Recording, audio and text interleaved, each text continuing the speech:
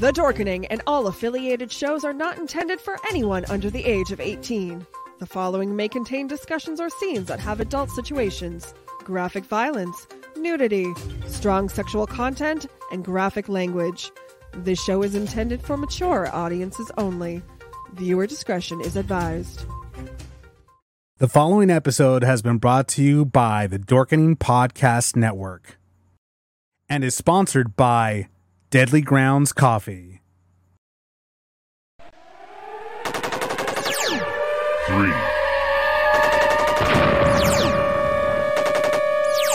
2, 1.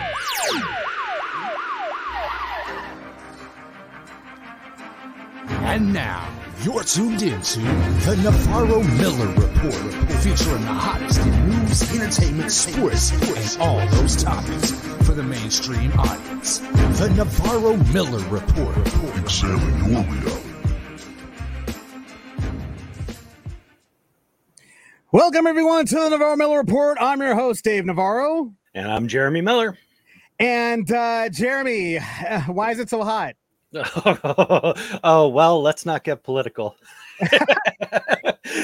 Because you know me, I'll go off on the climate change thing. What does the heat have to do with politics? He asked like an idiot.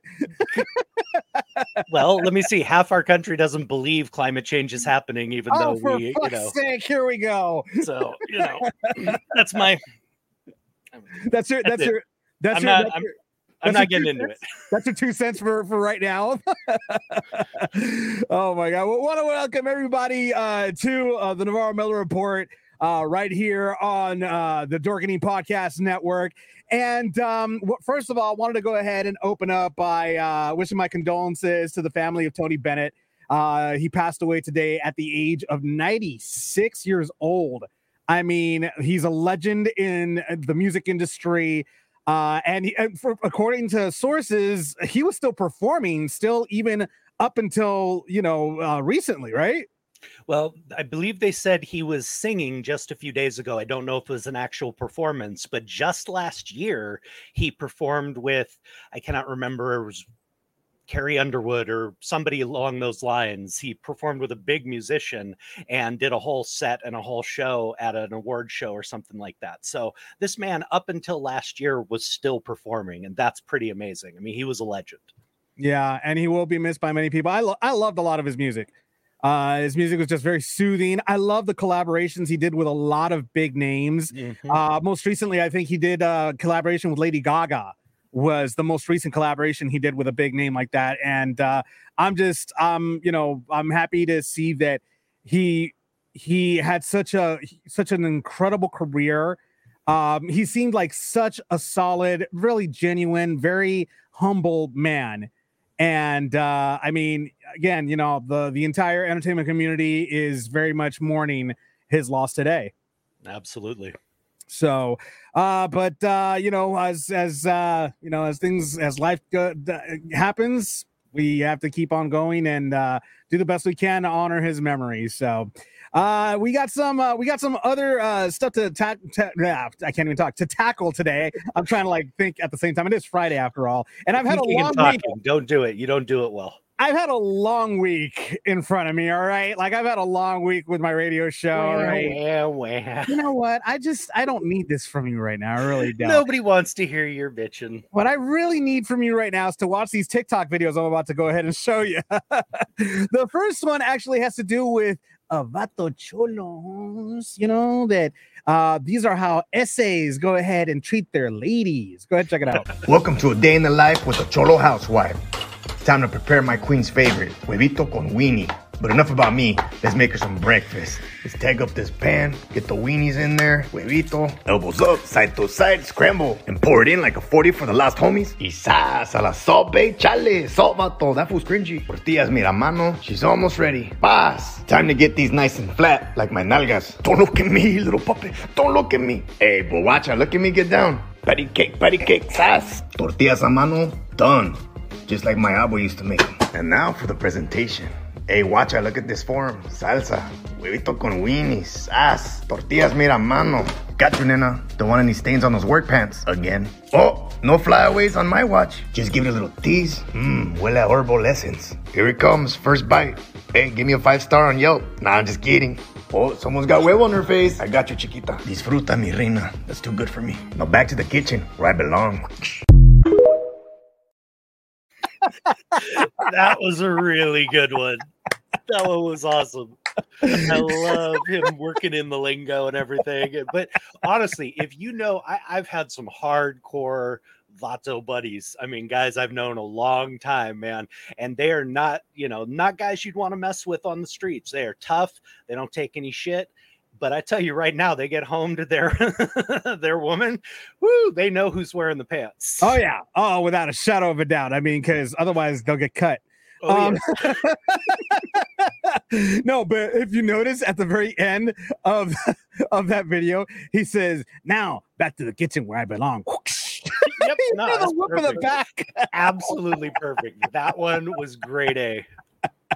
Oh my God, I love that one. This next one actually has to do with, well, this guy got so angry that he actually became kind of polite, but to himself. I just check it out. What the fuck does this guy want?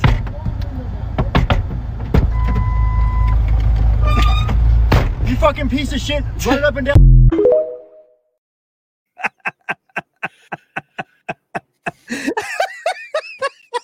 Like, he had to literally open the window himself so that way he can actually yell at the guy. That reminds me of a Bugs Bunny cartoon. I don't even know what to say about that. I mean, it's not something I'm proud of, but with my temper in my younger days, I am a veteran of that type of situation. And if I got your door open, I'm not bothering with the window. I'm going to scream or I'm going to get a hold of you. So that was interesting. Again, it was one of those Bugs Bunny moments, in my opinion. So that was just weird.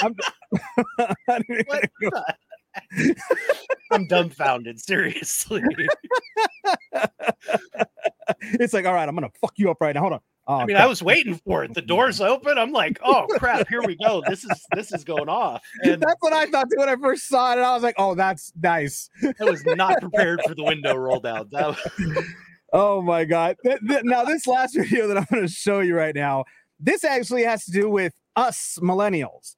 Now, Gen Xers, you are a millennial. I know. That's why I said us millennials. I'm not including you in this. You didn't let me finish. I'm like, now as for you Gen Xers, I'm talking to you, Jeremy, and the rest of you from your generation. You might relate to this a little bit. But the thing is, the reason why millennials are called millennials is because I guess we were born between 81 and 92, 95, something like that.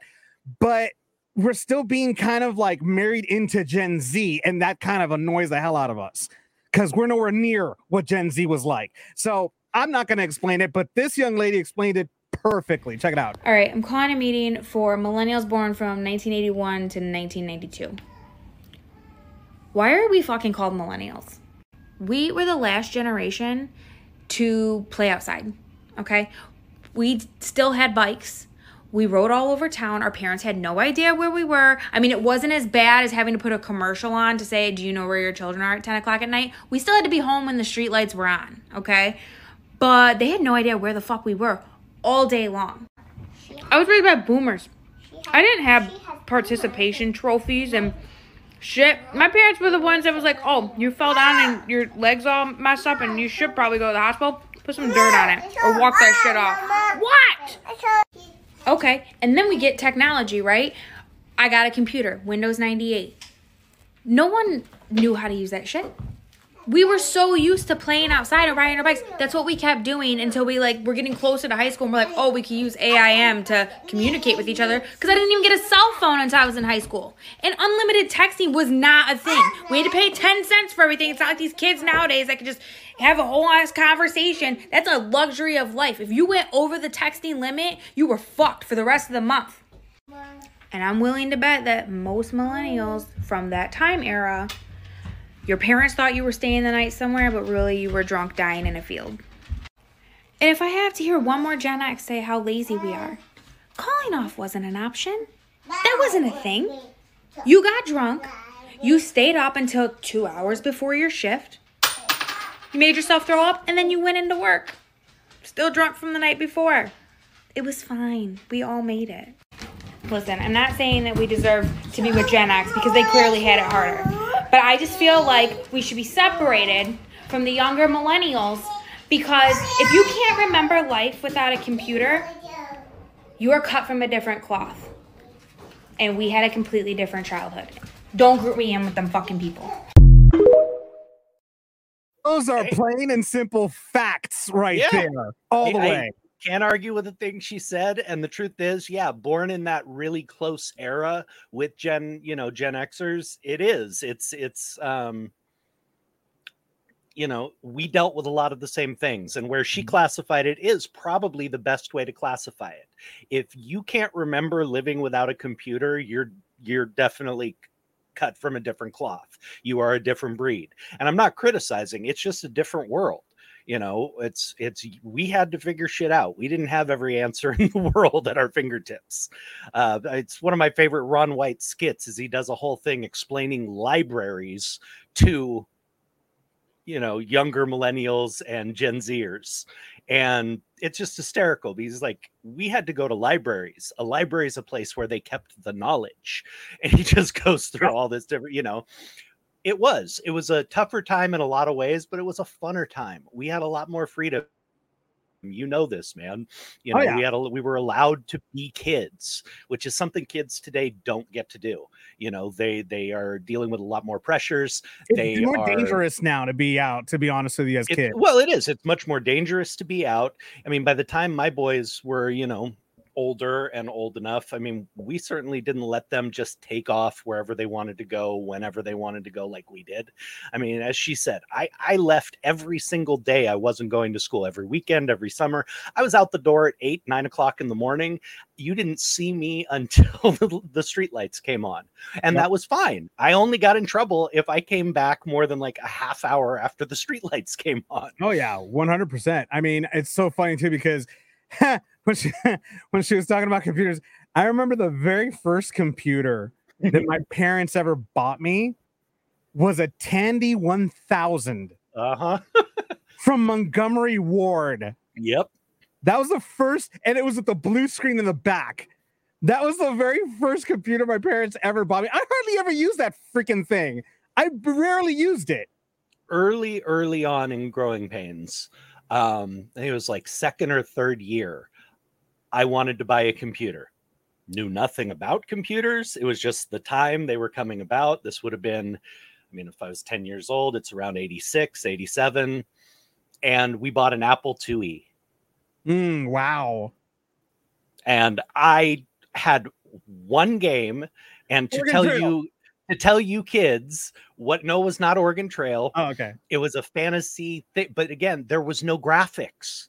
This was pre-Oregon Trail. There were no graphics. It was literally a text that came up asking questions and asking you to go to, it was almost like a choose your own adventure type thing, but it was all through text. We had no graphics at that point, unless you knew how to do it. Damn. So, I mean, that's the truth. It was a useless tool unless you were a computer person. So for the average Joe like me, I never did anything on it except type a school paper and play that little game. I mean, that was the only thing I had. And then I finally get this Macintosh thing that had AOL and everything else right when AOL started. And they're like, oh, you can access libraries all over the world, all this stuff. You couldn't do shit on that thing. I know. I remember that. If you were a computer nerd, and I don't say that in a bad way, just somebody who really knew computers back then, and that was not your average person, then you could get more out of it. So it was just a very different time. It was, but you know what? It was a simpler time. I like those times. I love those times. I mean, before technology actually started taking over our lives, it was a much simpler time. It was safer, as safe as it could be. I mean, when she was talking about cell phones, I didn't even get my first cell phone until I graduated. I had a flip phone actually, but that was only until like my last year as a senior in high school. And even then, it was just borrowed. My parents were like, "Do not call us because you'll go over the minutes," you know. Well, and then on top of that, I had a pager. I had Smart Beep. Do you remember Smart Beep? I'll date myself even further. I didn't have, even at the end of high school, a cell phone. I had a pager. Yeah. I didn't get my cell phone because it wasn't, in the carry in your pocket, small size technology yet until I was after high school. Now, when we were doing Growing Pains, we had a cellular phone. This thing came with a briefcase. You had to, it was essentially for use in your car. It was nothing to carry around with you. Wow. And it came with a briefcase that was hooked up to the phone that you had to hook up to an antenna and all this different stuff. So yeah, it was technology changed a lot for the better, but that simpler time was a lot easier to find enjoyment and happiness in. You didn't rely. You weren't so reliant on it like we are now. It was a luxury. Now we're definitely relying on it. Back then, it was kind of a luxury that, it was nice to have when you needed it. The only reason my mom got that cellular thing was because we were in the car all the time, going to auditions and doing all kinds of stuff like that. Yeah. Well, we got a lot of chatter right now regarding this particular subject. I'm glad I brought this up, actually. We got JC saying, my first comp was a Mac Quadra 660. I still have today. So he still has it to this day. Wow, so JC. That's impressive right there. Meg is actually, she said, I had a computer, but I do relate. I was always outside. She was actually born in 96. She's a little past the millennial era. She's like, I was born in 1996, but she can still relate. And then we got Donald. Donald Blake is saying, first computer I had was a Commodore 64, and my first cell phone was a bag phone. What the hell is a bag phone? I'm pretty sure he's talking about what I was talking about. Oh, the same thing you were talking about. I was like, what in the freaking hell? Something similar to that. And of course, Danny's actually agreeing. He says technology indeed has changed a lot for the better. And he said, I remember, he also commented, he says, I remember being on the internet as early as 93. I don't ever really remember being on there as early as 93. I remember being there as early as 90. I think it was like 94, 95 was the first time I actually got access to the internet. And that was only because I was like, I'm not going to say what grade I was in because I'm going to age myself if I do, but I was in high school at the time and I was taking a graphic arts class. And in our graphic arts class, we had to go ahead and use the internet to get a lot of graphic design ideas and things like that from the internet. So we had access to the internet in our classrooms. I never had it at home, though. Never. I never even had a computer at home until I think probably my first or second year in college. That's when I finally got a computer for home because I had to. I needed a computer here at home for many reasons. So I buckled down and I finally got a desktop, like a Dell, I think it was. So yeah, it's crazy, man, how time has gone by, but I don't know. I miss those days. I really, really miss those days, man. I miss a lot of what went on with it. So do I. But we got to go ahead and keep it going here, guys. In other outlandish, crazy news, Jeremy, you have a poacher that gets caught. Well, we're a little light on the truly outlandish and weird news this week. But yeah, we have a poacher who shot an arrow. He arrowed him, is what hunters call it. Arrowed a bull moose illegally in Colorado. And this idiot tried to remove the head, couldn't do it. He was looking for trophies, which is despicable. I have no issue with hunting. I'm a hunter myself. Sorry if that pisses some of you off. We can have a discussion about it. But No, we don't. No, we absolutely can. But it's doing it for just the trophy. What this guy did was absolutely despicable. And then because he couldn't remove the head, he just left the carcass there to rot, tried to cover it up with leaves and branches, and probably would have gotten away with it, except trail hunters or other hunters in that area had set up trail cams so that they can watch the animals' movements and know which directions they're heading at which times of day. It helps with the hunt. And they actually were reviewing their footage and caught this guy, and they turned him into the Colorado wildlife officers. So they turned over all of the stuff. He was reported by fellow hunters. And these cops took 2 years for them to be able to track this guy down. They drove all the way multiple times, 4.5 hours to Kansas, where he was supposedly residing, trying to serve warrants at different places. And they finally caught him. So this guy could have gotten away with it, except for there were some ethical hunters, which I got to tell you, most hunters are ethical hunters. Most hunters want to preserve these animals. They want to preserve them for the generations to come so that their kids and their grandkids and everybody after can still enjoy seeing, interacting, and hunting these animals so that they can enjoy the meat, enjoy, some of the healthiest fresh meat you're ever going to get. So anyway, it was just a sheer chance of coincidence that hunters had set up trail cams in this area. And thankfully, they were ethical and responsible hunters, and they turned this guy in immediately. So he's facing 2 felonies and multiple misdemeanors. Good. And will probably never be able to hunt again because it only takes 20 points, negative points for infractions to get your hunting privileges revoked. This guy was given a negative 45 for this incident. He's never coming back. So he may never be able to hunt again. And he's basically a scumbag. To take an animal's life like that just for the trophy and then to leave it there to rot is absolutely despicable in every single way. And JC actually agrees with you. Hunting for sport is one thing. Doing it for trophy body parts like horns and such is despicable. And real quick, happy birthday, JC. He's been telling me that he just turned your age yesterday, Jeremy. JC, congrats, man. Happy birthday. That's awesome. So many happy returns there. Welcome to the old man club. It's only downhill from here. Shut up.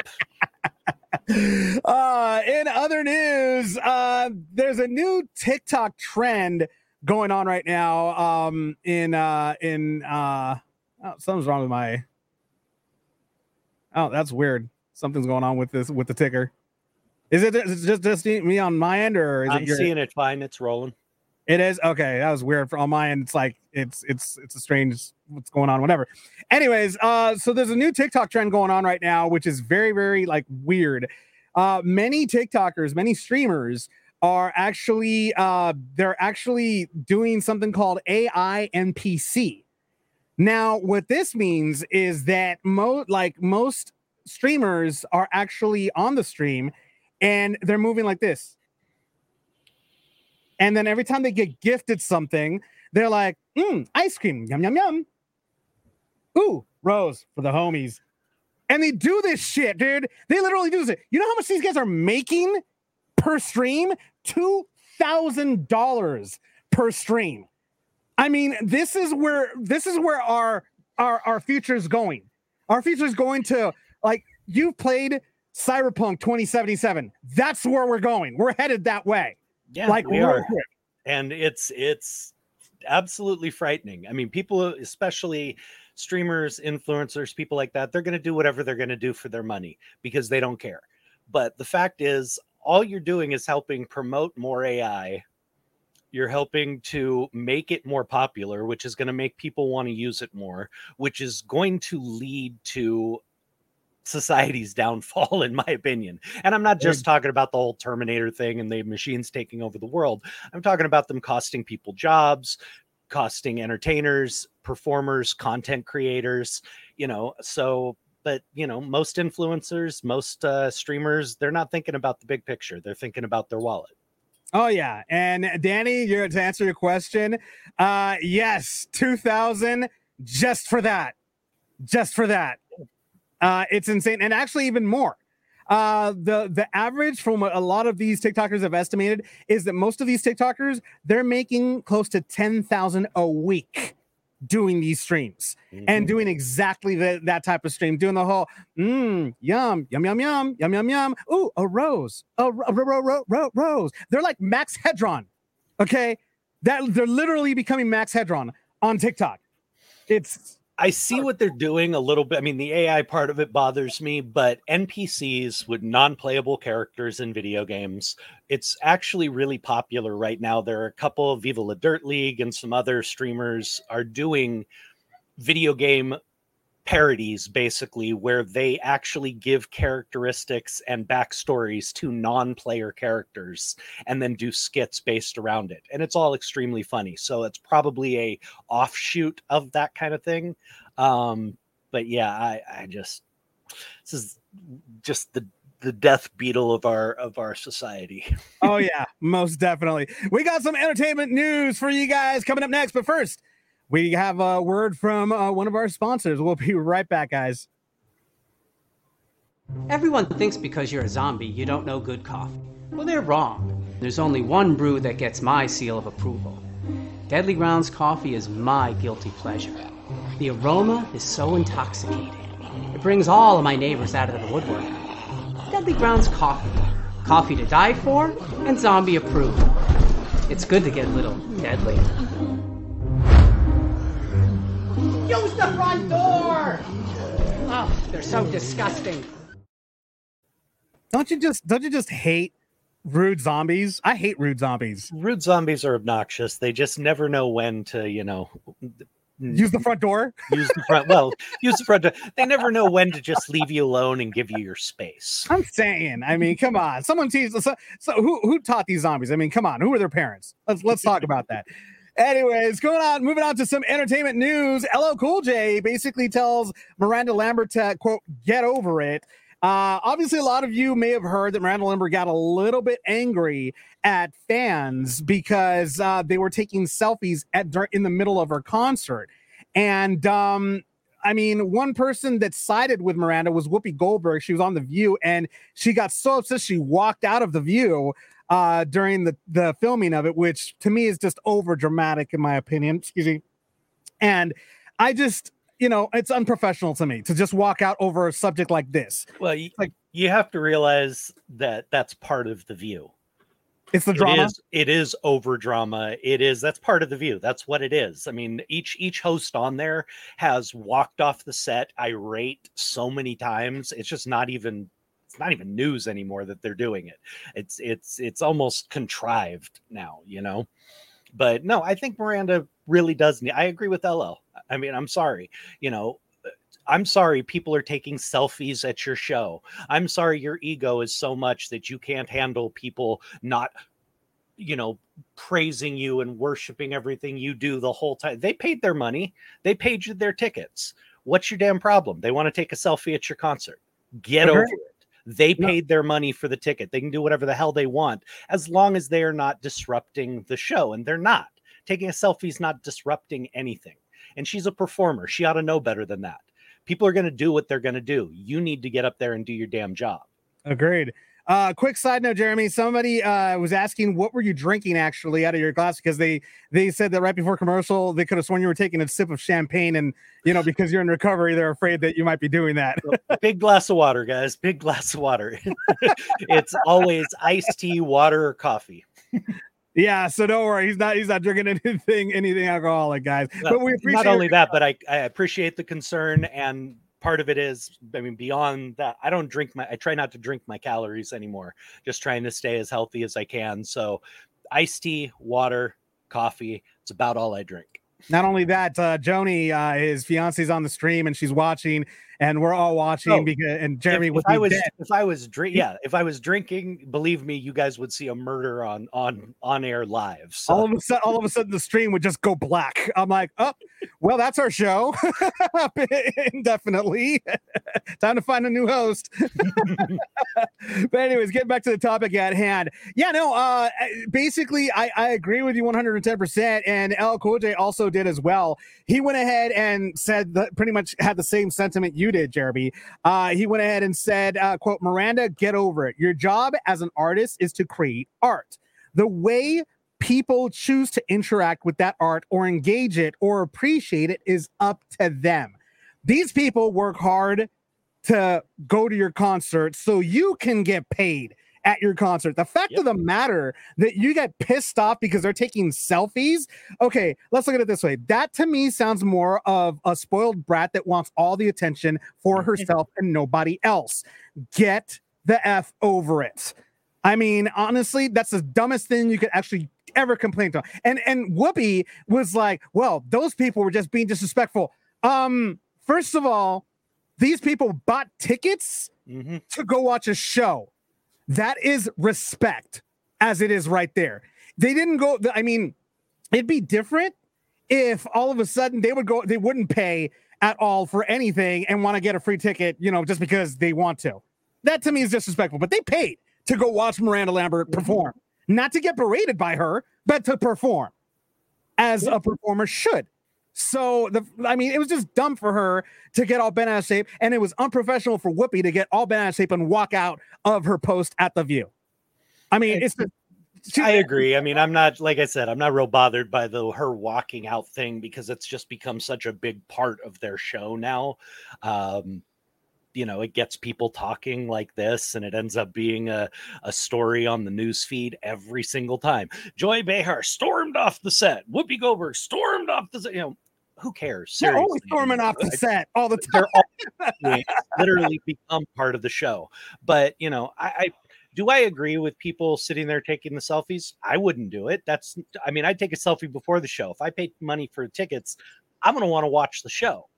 That's me. I'm going to be paying attention. I want to watch the show, but you paid your money for the ticket. If you want to take selfies during the show, turn your back so you can get the stage behind you, whatever it is, it's your money. You spent it. Enjoy the show however you want, as long as you're not, disrupting it for other people, which they're not by doing that.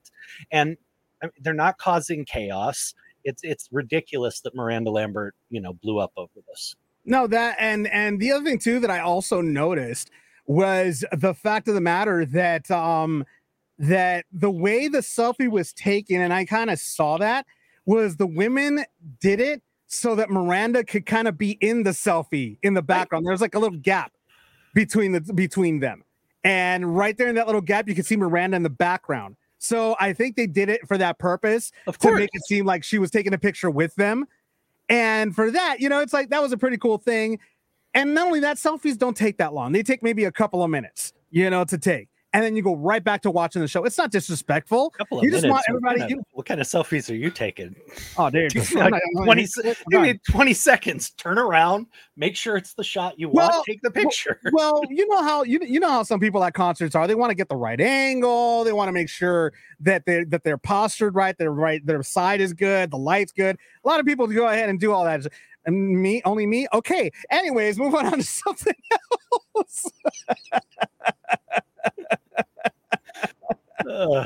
Okay, well then I'm embarrassed. Anyways, bottom line here is that Miranda Lambert was on the wrong, in my opinion, and in your opinion, Jeremy, too. Absolutely, I think she was. I think she's very much in the wrong. You don't stop a concert and berate fans for doing something that is not disrupting the show. Okay, it's ridiculous. I mean, she's lucky she's not like these other performers that, get stuff thrown at them at shows. Well, yeah, exactly. So it's a non-story to me, and that it's just a dumb move on her part, and I don't agree with it at all. It was incredibly unprofessional on her part. And unfortunately, selfies and Instagram and all this other stuff, this is the world we live in. If you're a performer, you're dealing with this. Plain and simple. They paid money. They're paying your salary by buying your money, by buying your music, and by coming to your concerts and buying tickets. How dare you? Without fans, y'all ain't shit. Exactly. That's the bottom line. That is the bottom line right there. In other entertainment news, John Stamos, almost not Uncle Jesse? What?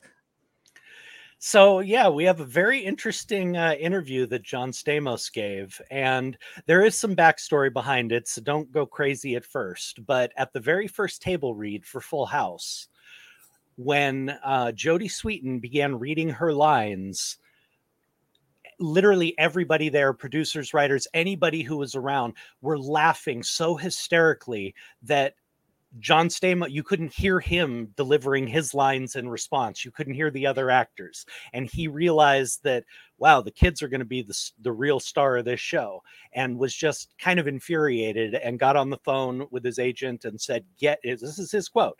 He said, "Get me the fuck off this show." Now, Wow. here's the reasoning. This was not just him being a diva. This was not anything like that. The show was pitched to him as more of a bosom buddies type show.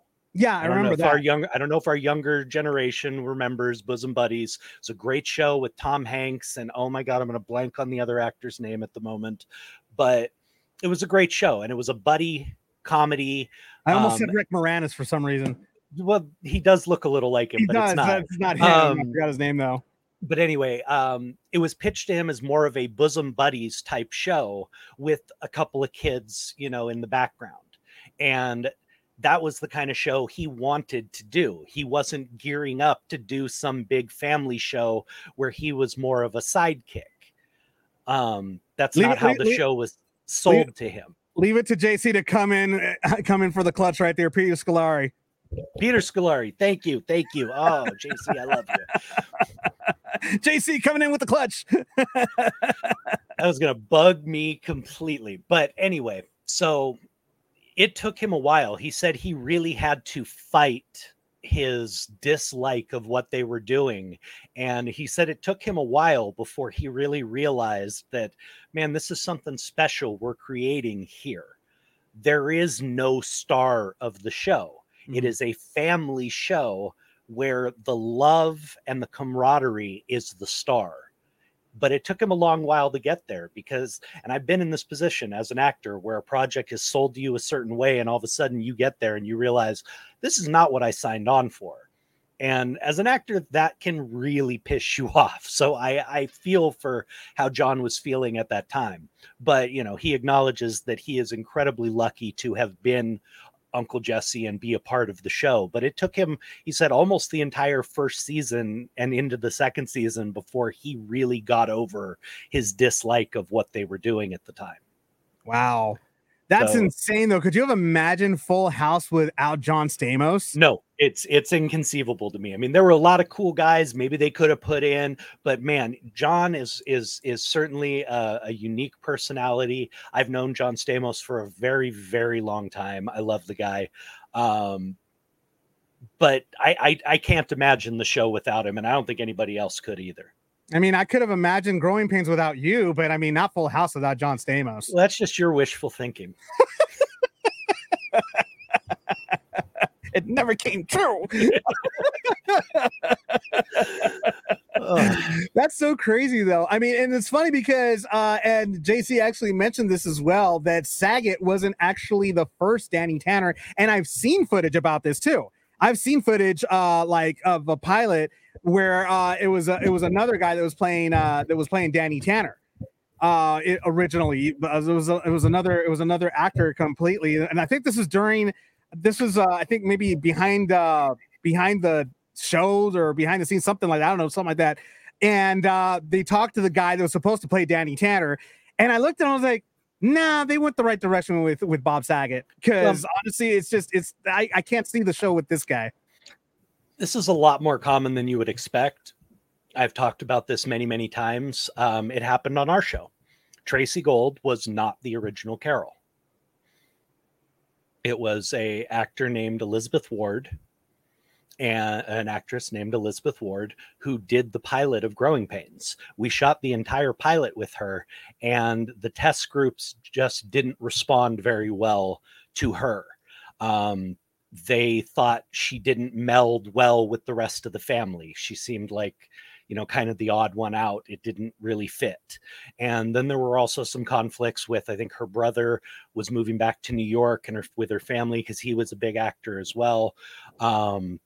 So it was just, this happens more often than you would think. And truthfully, it happens for the better most of the time. When you look at these original pilots and things that were shot with other actors, you can kind of see what they were thinking. And you, like you said, you look at this and you go, I couldn't see him playing this role. They definitely made the right choice. And it was the same thing with Elizabeth. Is nothing against her, but there was something when you look back, that didn't quite fit that Tracy was able to bring to the show. And not only that, I mean, and it's so crazy because I was actually, going through TikTok. They've actually found pilot episodes of Three's Company without the original Janet and Chrissy. And Jack's name originally was supposed to be David, not Jack. And he wasn't even supposed to be a chef. He was supposed to be a photographer. I cannot imagine that show without Joyce DeWitt and Suzanne Summers. Yeah. I can't. The two other actresses that they had, nothing like Joyce DeWitt or Suzanne Summers. And I'm like, you know what? You guys made the right casting call. Mm-hmm. Like I said, 9 times out of 10, when you see those original, if you get a chance to see the original screen tests or the pilot or any of those things, you can really see why the producers made the choice that they did to go on to another actor or actress. And it's not a criticism of the other person. It's not their talent. It's that something about their personality or whatever it is doesn't fit. It's something intangible. And when you look back, you can see why they made the move. And to be honest with you, the other two actresses, I saw the pilot because there's like on TikTok, you have the ability to have at least like a 10-minute worth of footage on TikTok. And I watched the full 10 minutes of the pilot episode with these two other actresses. No chemistry whatsoever. Mm-hmm. And I'm like, as a director, as a producer, I would have said the same thing. Like, you know what? These girls aren't going to work out. There's no chemistry. There's no comedic effect. There's no snap. There's something missing here. Well, you hit the nail on the head. That intangible I was talking about really is the chemistry. And that's what seems to come through. It's not so much a talent issue, but the chemistry with the other cast and crew, and that kind of thing. You can see it. It comes through on the screen. Oh, I completely agree. And no, Teddy, I'm still awake. Teddy's like, Dave fell asleep. No, I was actually like, I got a message real quick that I had to respond to. Half the time that Jeremy talks, I don't pay attention anyway. So, like our normal conversations.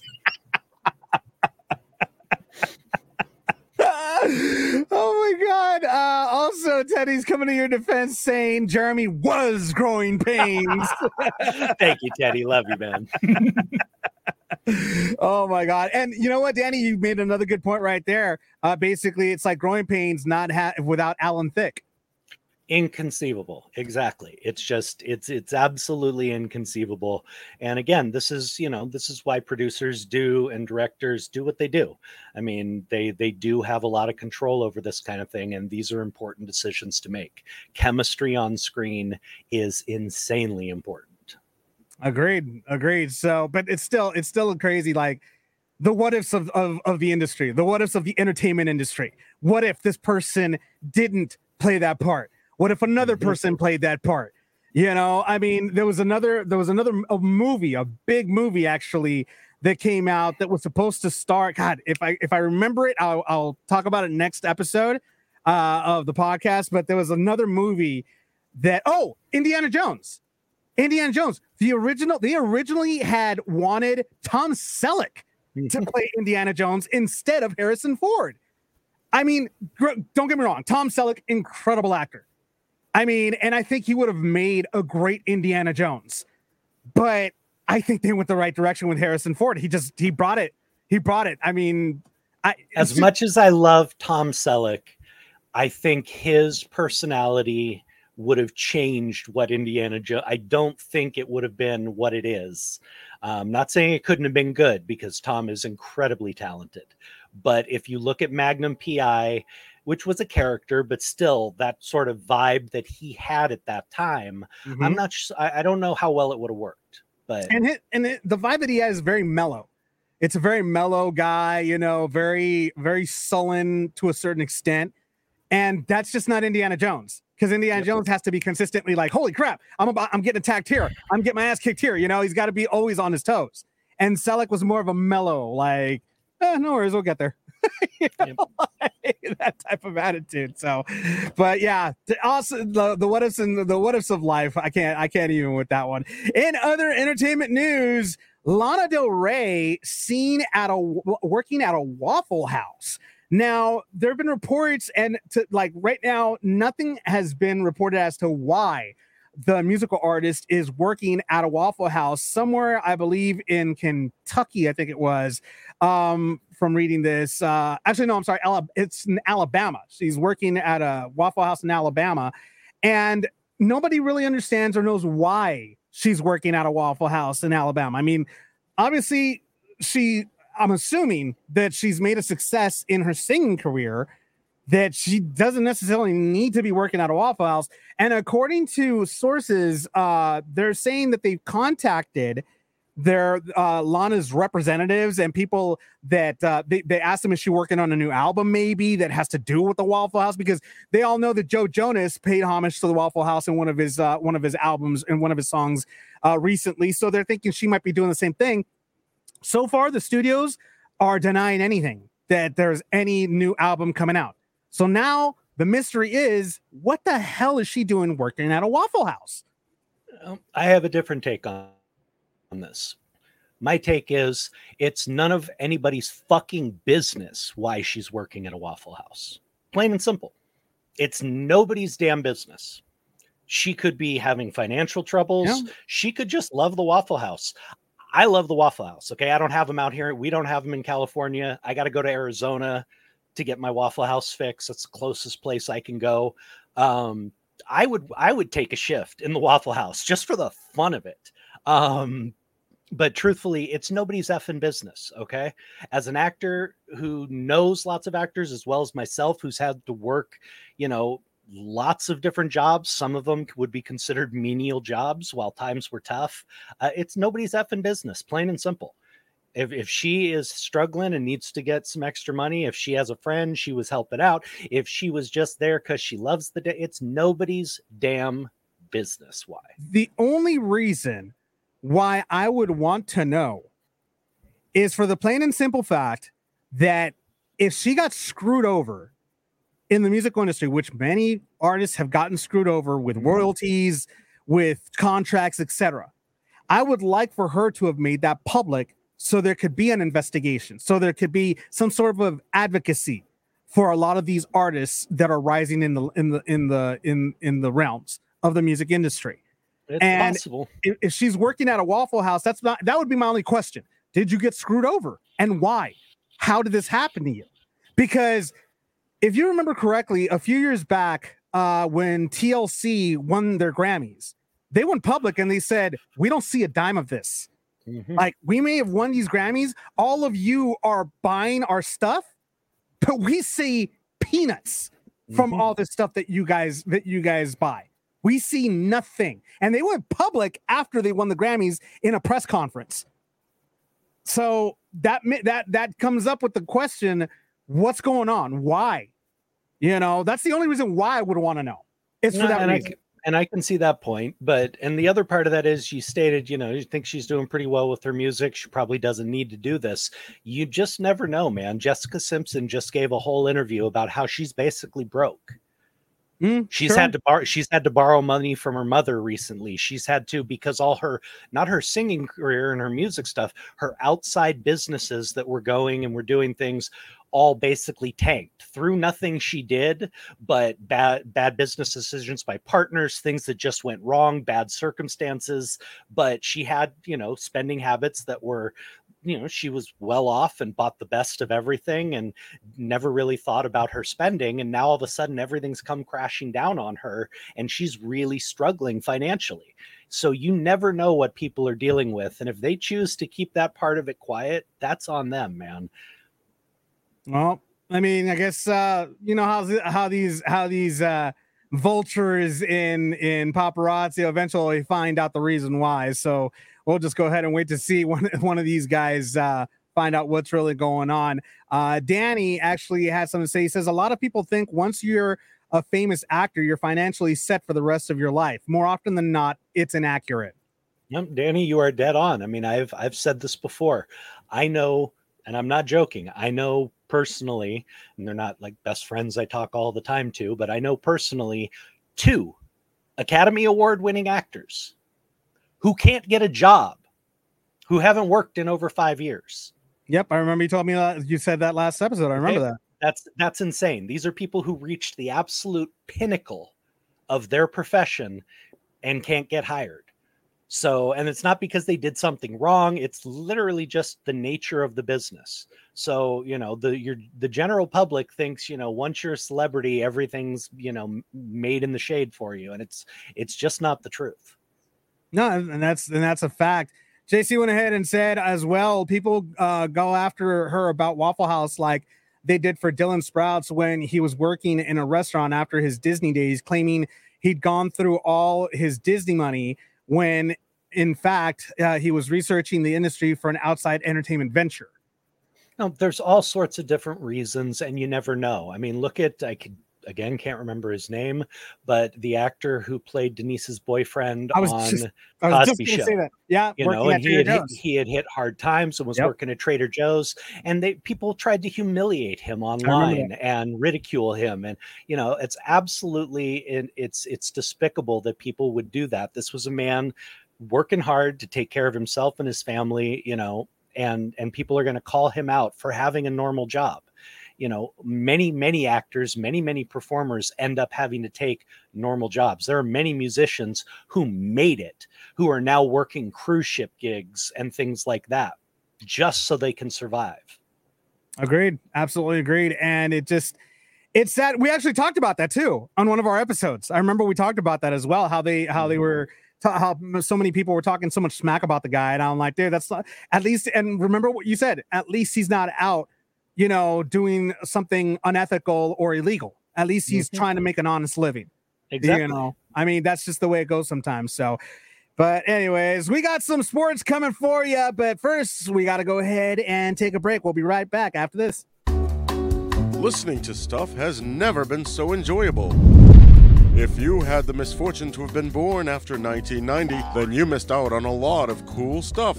Then Is Now Podcast is here to remedy that. Join Rigor and his dedicated band of rotating hosts as they tackle pop culture of the past and how it relates today. From celebrity interviews to film and TV discussion and beyond, Then Is Now Podcast brings you up to speed on all the cool stuff that you should know about. Plus, the East meets the West. If you enjoy movies that have lots of shooting and fighting, then there's a whole world of films out there that you don't even know about. Join our hosts on a journey as they discuss the amazing kung fu films of the Shaw Brothers and Western films made in Italy that have become known as spaghetti westerns. Action, adventure, kung fu fighting. Both shows and more can be found at havenpodcasts.com. Warning, may cause nostalgic feelings and eliminate boredom. We're back, and we got some sports news for everybody today, including oh, you told me about this right before we started the show. Mariner player is out for the season. Please tell them what happened. So we're not sure if he's out for the season. He's out indefinitely at this point. But Seattle Mariners player Jared Kelenic, who is actually having a very good year for them. I think his slash line, he's batting .252, 320 on base percentage, and a .439 slugging percentage. If you know your baseball stats, that's a solid season for a non-superstar guy. That's a really good season, and it's one of he's really starting to excel with this team. And he, after a 9-pitch at bat, which generally, if you know anything about baseball, the more pitches you see from a pitcher, the more you can just keep fouling stuff off. Usually that goes in the batter's favor. By the time you get to the 9th, 10th, 11th, 12th pitch, usually that goes in the batter's favor. And unfortunately, this guy struck out with guys on and a chance to tie up the game. And he got so upset that going back into the dugout, he kicked the water cooler and broke his damn foot. Oh my God. So he is now out indefinitely. They don't even know if he'll be able to play again this season. Oh my God. Now we've seen this before. Aaron Rodgers did it once. One of the Jets quarterbacks did it once, getting pissed off about something, going back into the locker room and punching a wall, things like this. I understand that you are passionate, and the greatest players are passionate. It is their life. Very competitive. but you got to control that crap, man. I mean, this guy, and I'll say, he knows what he did. He gave an interview, he manned up and gave an interview in the dugout the next day, and he's in a walking boot. He will not be playing for a while, but he was in tears. He said, I let my emotions get the best of me and I let my teammates down. And I cannot tell you how. I mean, he was in tears because he knows he effed up. I mean, plain and simple. That is, I mean, the Mariners are actually having a half decent season, and he was doing really well. And his team needed him there to continue the production he was doing, and he's gone. They have no idea when they'll get him back, and his teammates are now basically screwed. They got to try and find somebody else to bring up to fill his slot. So thankfully, he at least knows that it was a moronic move. He feels horrible about it. He knows he let his team and his teammates down, but we've seen this too many times before. And as I said, I'm a hothead. I am an absolute hothead. I don't know how many, I mean, this is just high school tennis and, things like that. I was a hothead. I don't know how many tennis rackets I broke, but I didn't kick the damn pole or I didn't do anything that would injure me. I still had the smarts to not damage my body in my tantrum, basically. I just have one serious question to ask. I mean, I need to ask this. Do you know if by any chance the cooler sustained any damage? I saw the photos. Nope, the cooler just got knocked off its thing. Oh, that's the worst. I mean, this one's almost as good as I think about 10 years ago. One of the baseball players might have even been longer, might have been Albert Bell back in the Cleveland days, but he got so pissed off after striking out with all these men on that he walked back in and he used the bat to beat the water cooler, and the thing shattered and went back in his face and cut him horribly. Oh my God. And the water cooler was fine. Oh my God. Oh my God. It reminds me when I was a kid, my dad, I swear, my dear, dear dad, when I was a kid, every time I would stub my toe on a chair, my dad would come running when I'm like, screaming as a kid, I'm crying or whatever. He's like, oh my God, oh my God. He goes to the chair. I was like, dude, don't damage it. This is expensive furniture here, okay? And I'm like, I hate you so much. I'd start laughing, but in pain at the same time. He would do that to make me laugh, to make me forget about the pain. He did it on purpose, but every time I'm like, I hate you. I hate you so much.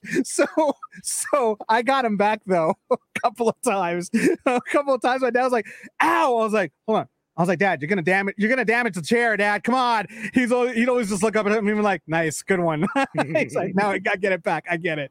Oh Lord. Anyways, well, I guess that's gonna be it for that one. I mean, we'll see what happens if he comes back. Derek is is on the feed right now. He's basically saying they need to have one of the punching clowns available to anger out on. What a great idea, Derek. That's exactly what they should have, something along those lines so that they can vent if they need to. I'm not sure where you'd put it in a dugout, but maybe put it in the tunnel that leads out to the dugout from the locker room or something. That's actually a really smart idea. Hey, that, or why don't they just have like a punching bag or something like that? They could go ahead. You'll break your hand on a punching bag unless you're wrapped up. You can break something on a punching bag really easily too. That's true. I have a punching bag, but I've only hit it a couple of times bare knuckled, and that shit hurts. Oh yeah, man, when I had a punching bag. It's how I took out my frustrations when I was dealing with all the abuse from my stepfather when I was young, and I rarely wrapped up back then. I'd break my hand regularly because I was just so furious. I didn't have time to put my wraps on, put my gloves on, I'd just go out there and just start pounding. I don't know how many times I broke my hand. So you can do it just as easily on a heavy bag, but the punching clown or something along those lines would be an absolutely brilliant idea. Well, we'll see if that player is out for the season or just out for a few months. We'll keep you posted on that. In other news about players, just what the hell is going on with these guys? New Vikings receiver in trouble already, and the season hasn't even freaking started yet. Yeah. So this one hurts. My boy Jordan Addison, USC receiver, had to be acting USC. like a dumbass already. Well, that doesn't surprise me. He's from USC. Don't even get me started. I'll just run down the name of morons out of both of your schools. Whatever. We're not talking. Why you got to bring a bullshit for? But he hasn't even reported to training camp. Training camp for rookies starts on like Tuesday of next week. And he was just cited and I believe arrested for driving his Ferrari 140 plus miles an hour in a 50 mile an hour zone somewhere in Minnesota. That's a felony. Well, at least that's in Minnesota, it's not a felony. In Minnesota, it's not a felony. He may have his license suspended for up to 6 months, and there could be some jail time coming with it. So the Vikings have said that they are aware of the occurrence. They are monitoring the situation, but this could set him back. He already missed the voluntary training camps earlier, dealing with a injury from the college season. He's only just now gotten healthy, and he was slated to be their number 2 or number 3 receiver this year. That's the plans they had for him. If he misses training camp, he can't get in there with the quarterback and start working some, chemistry and stuff. He may have just screwed his entire rookie season. Oh my God. I swear. Those USC guys, they just don't know any better. Anyways, that's the news in case you haven't heard it. I love ya. Swallow it. Cut to 10. That's the news. In case you haven't heard it, thank you so much for joining us here on the Navarro-Miller Report. I'm Jeremy Miller, and go back to Fuckla, you pain in the ass. And I'm Dave Navarro. Thanks so much for joining us, you guys. I'm sorry, that was just too damn funny. Don't forget to join us every Friday from 6 to 7 p.m. so you can witness the abuse right here on all major streaming platforms. We are now on Pandora, so you can listen to us on Pandora tomorrow at noon. And as always, I invite you guys to check me out every Monday, Wednesday, and Thursday on The Ride Home with Dave Navarro from 2 p.m. to 7 p.m. on Dead Dork Radio. The link is in my bio if you're following me. So go ahead and check me out. If you have any song requests or any shout out requests, let me know. I'll play it for you on the air. Not a problem. But for right now, I just want to wish everybody a great weekend, and we will see you all next time. Take care, everybody.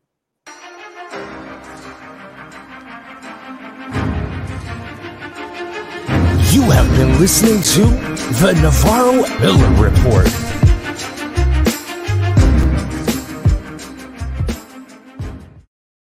This episode of the Navarro-Miller Report was brought to you by the Dorkening Podcast Network and sponsored by Deadly Grounds Coffee.